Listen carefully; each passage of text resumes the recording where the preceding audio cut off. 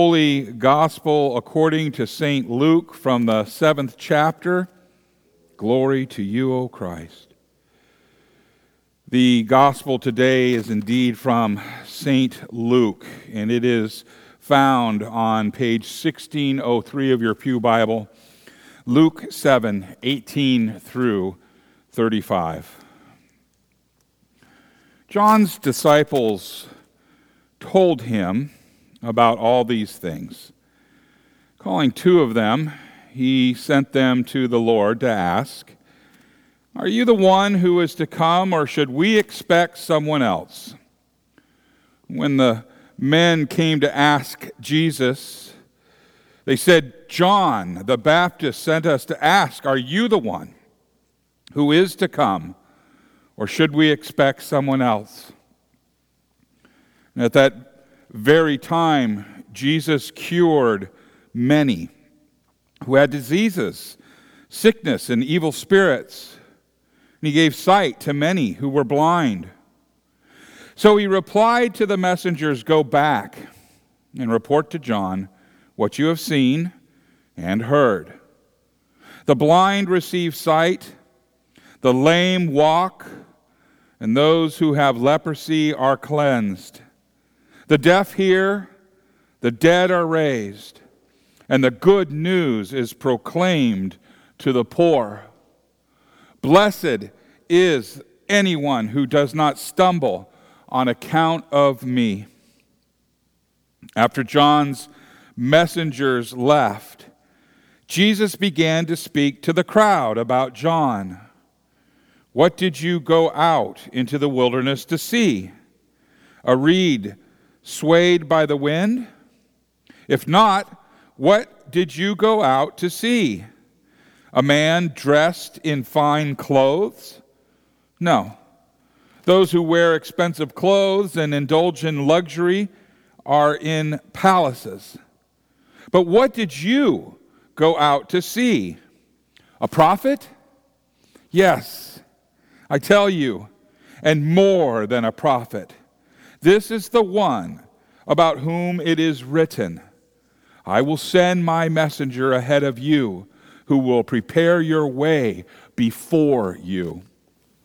I tell you, among those born of woman, there is no one greater than John. Yet the one who is least in the kingdom of God is greater than he." And all the people, even the tax collectors, when they heard Jesus' words, acknowledged that God's way was right because they had been baptized by John. But the Pharisees and the experts in the law rejected God's purpose for themselves because they had not been baptized by John. Jesus went on to say, "To what, then, can I compare the people of this generation? What are they like?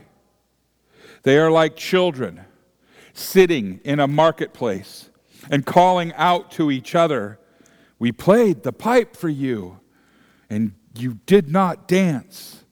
We sang a dirge, and you did not cry.' For John the Baptist came neither eating bread nor drinking wine, and you say, 'He was a demon.'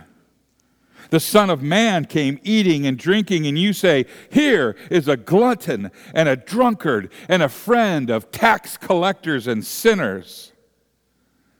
But wisdom is proved right by all of her children." This is the gospel of the Lord. Praise to you, O Christ. You may be seated.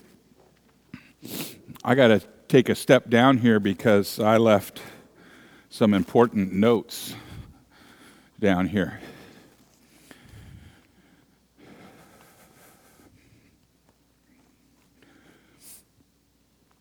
Will you pray with me?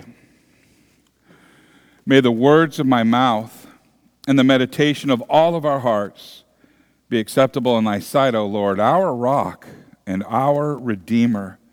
Amen. In the name of Jesus. Before we pray, or study, we ask God to intervene in such a way that we would be given new eyes to see, ears to hear Scripture. And the Scripture that we read today, the Gospel, you've heard before. You may think, well, I don't know what that means, or you may think, same old, I get it. And that prayer is intercessory in such that you may see it in a completely different way. And one of the ways to do it is to pray and then to have a heart of, okay, let's see, what do you got for me, Dad? I want to see something new. I prayed for you guys this week that maybe something new would pop out, so here we go. Today's gospel does contain a very important question, and that question was said several times, and it'll be said or asked several more times. That question, of course, is, are you the one who is coming, or shall we look for another? And the answer that we would give to this question on the day of our death would reveal our eternal destiny. It is a variation of the question, is Jesus my Savior? John the Baptist sent his disciples to ask this question of Jesus.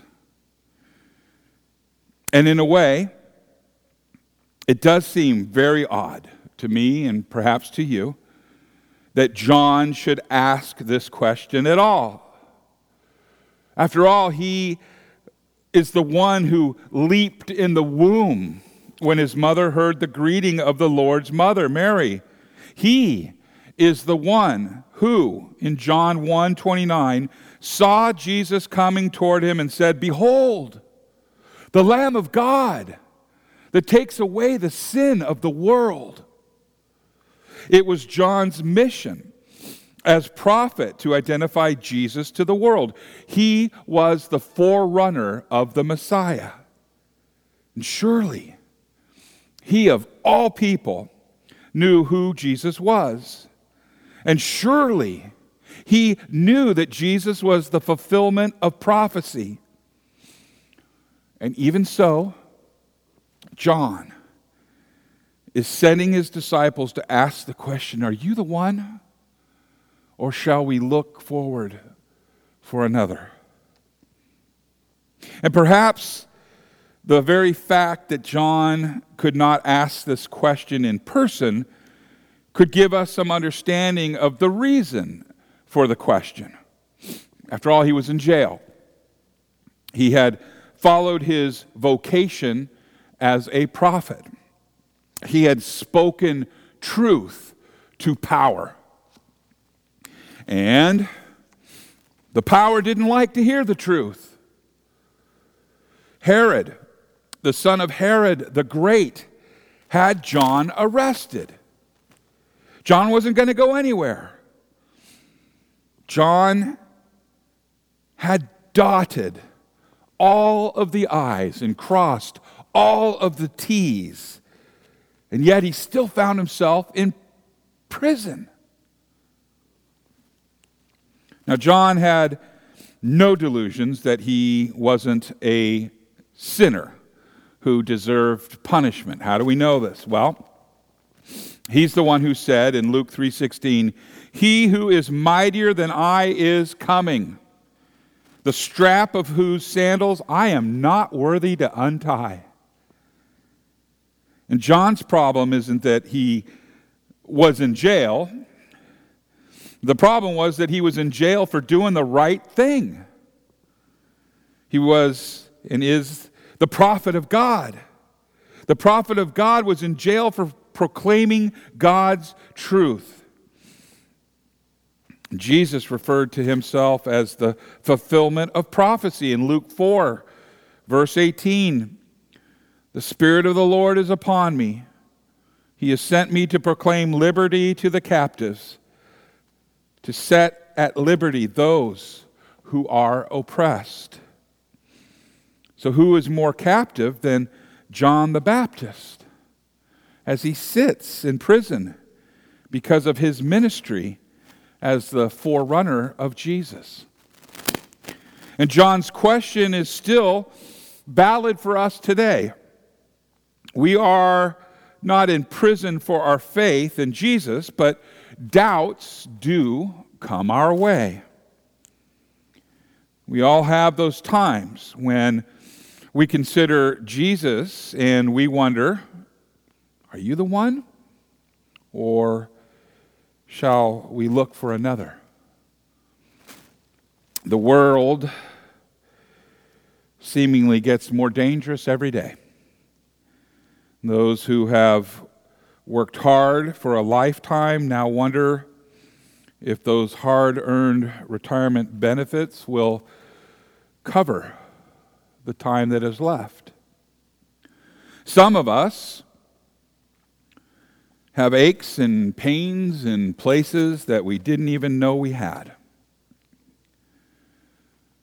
And loved ones sometimes live clear across the country, and we don't see them as often as we wish. And loved ones die and are missing from our lives. And all of these things and more bring doubt into our lives. And when Jesus answers John's doubts, we really should pay attention too. His words are not just for John, they are for us as well. Jesus responded to John's question with more than simple words.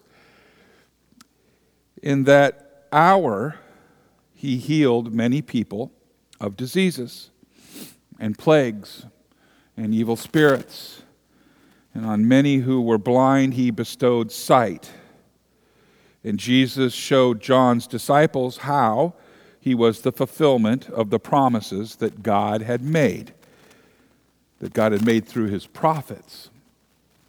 And then Jesus sent his answer back to John when he said, "Go and tell John what you have seen and heard, that the blind receive their sight, that the lame walk, that the lepers are cleansed, and the deaf hear, and the dead are raised up, and the poor have good news preached to them.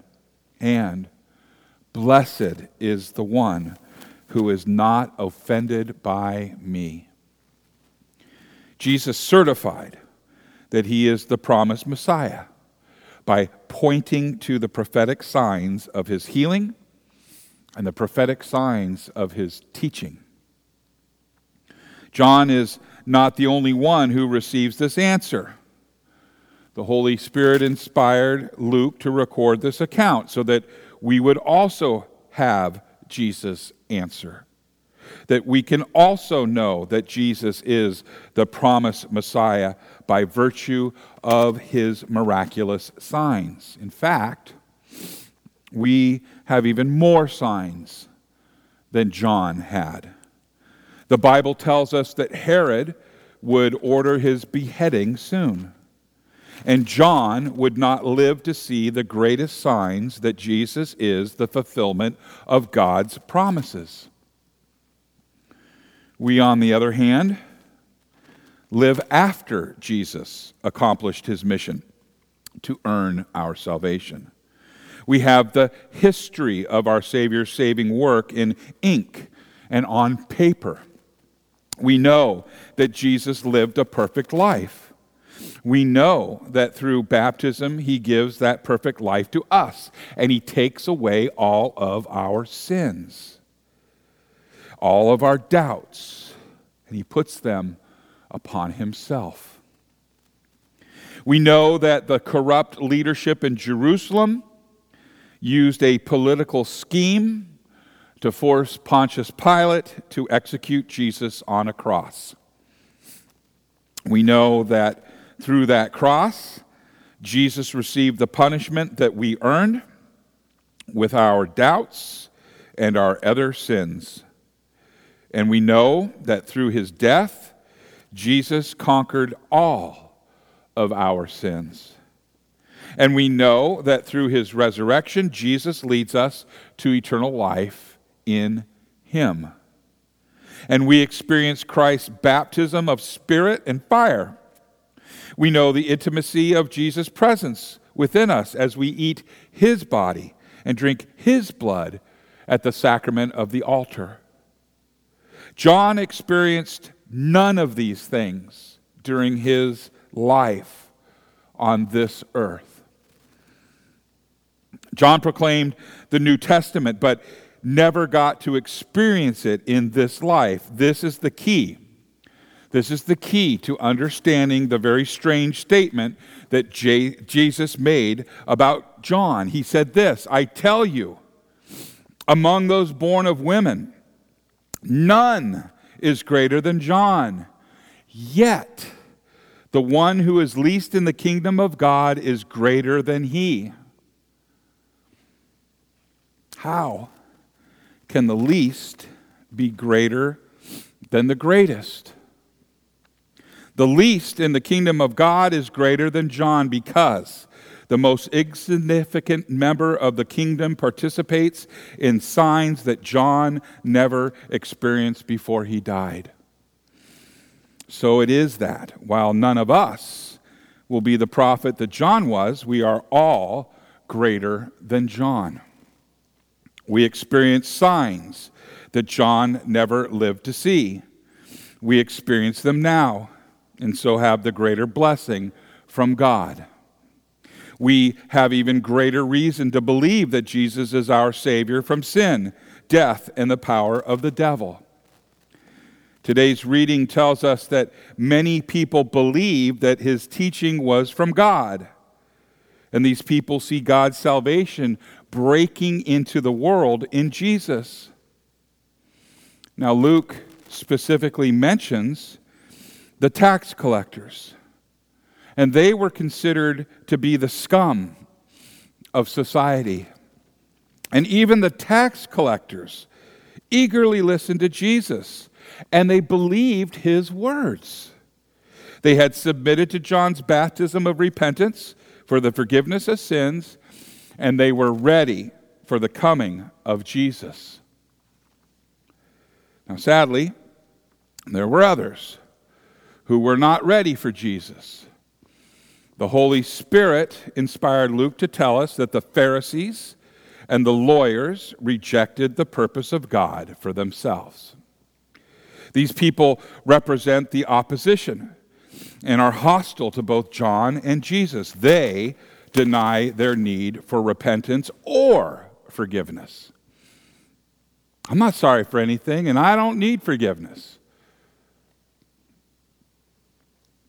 Jesus had some very harsh words for them. He told a story of children who refused to dance to the flute or mourn to the dirge. And then he told how both he and John had the same message, but two very different styles. John, as you recall, was strict and austere, and he kept to himself, and he looked kind of weird. And Jesus participated in the life of the community, and he enjoyed the good gifts of God's creation. And we know, in each case, the opponents found something to criticize. Do you remember? In John, they were not willing to listen. No matter how God delivered the truth to them, there will always be people who rationalize the rejection of the truth with these words. It's not what he says, it's how he says it. Such people follow the example of the opposition in today's gospel. In reality, it doesn't make any difference how anyone shares the word of God with them. They will reject it. Now, on the other hand, the people who listened to Jesus also listened to John. They did not care how eccentric the teacher was, because their focus was on the grace that God was pouring out on them through the message.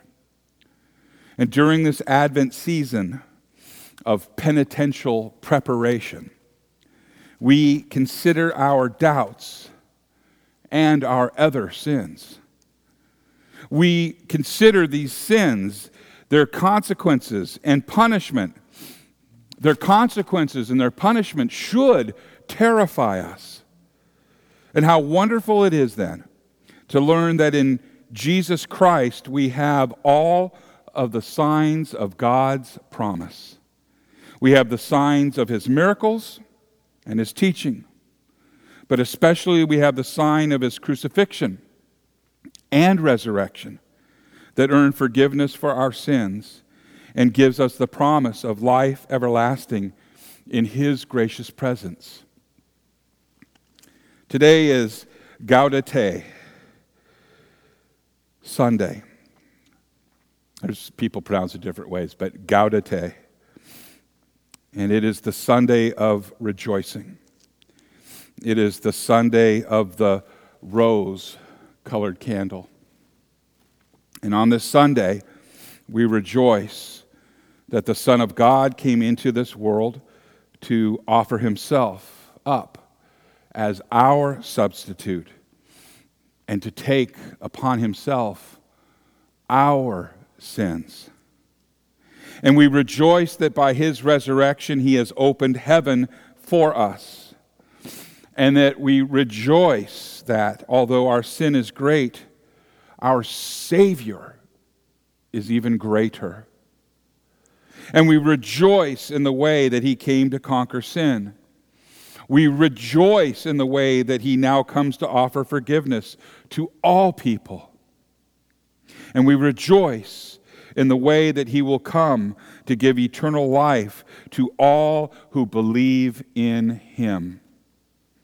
And we rejoice that a day is coming when Jesus will remove all doubt.